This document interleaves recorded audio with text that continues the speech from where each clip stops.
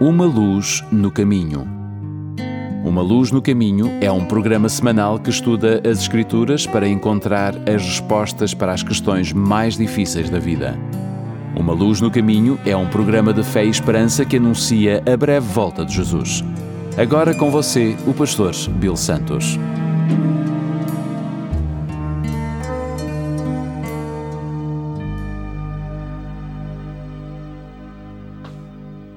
Bem-vindos ao programa Uma Luz no Caminho. O meu nome é Bill Santos. Muito obrigado por estarem conosco. Eu já ouvi algumas vezes a seguinte frase: vocês cristãos acham que sabem tudo, mas não são capazes de provar que Deus existe. Bem, sabe uma coisa? Até certo ponto, as pessoas que dizem isso estão certas. É difícil provar isso, assim, no preto no branco. Então, o que é que você diz quando se encontra com um ateu? No programa de hoje, vamos analisar se o cristianismo é ou não um enorme salto de fé. E vamos ver o que acontece quando ex-ateus dão este passo. Ele era um garoto extremamente inteligente. Seu pai viajava muito e certa vez, durante uma longa ausência do pai, sua mãe começou a lhe ensinar as letras do alfabeto. Quando seu pai voltou para casa, algo incrível tinha acontecido. O seu filhinho de 3 anos já sabia ler. Bem, não é preciso dizer que o pai ficou muito feliz quando o seu filho pegou a Bíblia da família e leu um capítulo inteiro em voz alta. Era um garoto muito inteligente. Mas há um risco quando se tem uma mente brilhante. Os gênios às vezes começam a dizer: prove isto, para todos e sobre tudo. Quando tinha 19 anos, Adoniram tinha dito: prove isto para todos os seus professores na universidade. Sabe, há uma ironia na providência de Deus quando homens e mulheres superdotados recebem o dom da sabedoria diretamente das mãos de Deus e se afastam dele, rejeitando o doador. Outro gênio acadêmico chamado Paulo, que durante algum tempo usou todas as suas habilidades para lutar contra o céu, escreveu o seguinte em 1 Coríntios, capítulo 12, nos versículos 7 e 8.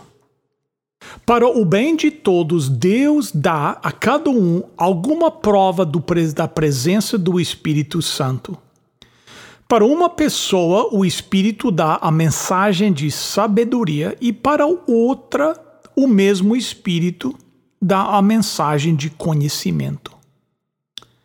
Sabedoria e conhecimento, de acordo com a Bíblia, são dons especiais de Deus. Quando pessoas inteligentes rejeitam a Deus, estão rejeitando a fonte dos seus incríveis talentos. E este certamente era o caso do nosso jovem Adoniram Judson. Na realidade, a história é cheia de gigantes intelectuais que chegaram à mesma conclusão. Pessoas como Friedrich Nietzsche e Voltaire. Você se lembra que as tremendas habilidades de Voltaire, unidas às suas dúvidas e oposição à religião organizada, foram as precursoras da sangrenta Revolução Francesa que transformou o ateísmo em religião oficial. Quando Adoniram Judson terminou a faculdade, ele era um livre pensador, um ateu declarado. Era tão inteligente, tão dotado intelectualmente, que quase todas as vezes que discutia com seu pai sobre Deus, ele ganhava. Sabe, uma coisa que eu quero admitir: nem sempre ganho uma discussão com o ateu. É impossível ganhar sempre porque a certa altura, eu ainda tenho que buscar a Bíblia e dizer, eu creio que este livro é a verdade. Então, o ateu diz, bem, pastor, você pode ler e citar este livro quanto quiser, mas eu não acredito. Não vejo nenhuma evidência. Se Deus quiser que eu o sirva, então vai ter que provar a sua existência para mim. Me mostre algo que os meus olhos possam ver e as minhas mãos possam tocar. Então, por que não há uma resposta do céu? Por que Deus não envia um fogo de artifício para acabar com o ateísmo? Bem, vamos voltar à nossa história com o nosso ateu Adoniram Judson. Adoniram estava caminhando pelo corredor da faculdade de Providence na formatura de 1807. Enquanto o órgão tocava a peça Pompa e Circunstância, ele seguia os passos do seu melhor amigo Ernest, que era um dos mais fervorosos em sua negação de Deus. Na verdade, Ernest teve um papel fundamental no processo de fazer com que Adoniram abandonasse a sua fé. Deixe-me apertar o botão da pausa aqui e fazer um pequeno aviso. Eu sei que todos nós temos dúvidas. Duvidar não é pecado. Satanás nos bombardeia com pensamentos sômbrios e perguntas sem respostas, mas eu oro a Deus para que sejamos cuidadosos na hora de dar voz às nossas dúvidas. Muitas vezes, pessoas sinceras, ao expressar suas indagações, acabam levando 50 outras pessoas a mergulharem mais fundo no ateísmo do que eles jamais fariam. Há um perigo em se dar voz às dúvidas antes de pensar sobre elas. Se tivermos dúvidas, a melhor opção é cair de joelhos à noite e pedir a Deus que nos mostre a verdade. Mas que Ele nos livre de infectar um amigo cuja fé seja frágil ou uma criança com as nossas dúvidas, porque muito depois de nós sentirmos seguros em nossa fé, eles poderão ainda estar duvidando. De qualquer forma, havia dois grandes ateus na faculdade de Providence. Primeiro Ernest e mais tarde Adoniram Judson. Com o passar dos anos, cada um seguiu o seu próprio caminho e certo dia Judson decidiu fazer uma viagem. Naquele tempo as viagens eram feitas a cavalo e assim foi que ele passou algum tempo viajando na companhia de vários amigos imprudentes, indo de uma aventura pecaminosa a outra. Em suas próprias palavras, era uma vida louca e inconsequente. Após algum tempo, ele decidiu fazer as suas festas sozinho. Numa certa noite, ele chegou a uma pousada no campo e perguntou se havia vagas. Só uma, respondeu o dono. Mas eu não gostaria de dar este quarto. Por que não? Perguntou Adoniram Judson. Bem, porque no quarto ao lado há um homem extremamente doente. E ele provavelmente não vai passar desta noite. Não acho que o senhor gostaria de ficar hospedado num quarto com um homem morrendo ao lado. Ah, isso não me importa, respondeu o jovem, puxando a carteira do bolso. Eu vou ficar com o quarto. A morte não me assusta, sabe? Eu sou um ateu. Ele subiu para o quarto com as suas malas e tentou dormir um pouco, mas logo que deitou, começou a ouvir, pelas paredes bem finas, os gemidos sofridos de um homem moribundo. Dava para perceber que o doente do quarto ao lado não estava enfrentando apenas a morte, mas olhando o medo de frente e sentindo o enorme vazio espiritual de se sentir perdido. O pobre homem está aterrorizado com a morte, ele pensou consigo mesmo. Talvez eu deveria prestar alguma ajuda, mas o que eu poderia dizer para ajudá-lo? Afinal, eu sou um ateu. Não deveria ter medo da morte, mas neste momento, Adoniram percebeu quão pouco tinha a dizer para consolar outro ateu, ou mesmo a si mesmo. Que esperança poderia ele dar? O rosto de Adoniram Judson estava cheio de horror e vergonha. Primeiro, ele percebeu que era um homem sem esperança. O que ele poderia dizer a um amigo que estivesse morrendo? O que diria a si mesmo no dia em que a morte viesse ao seu quarto de hotel? Ele pensou envergonhado em seus amigos da faculdade de Providence.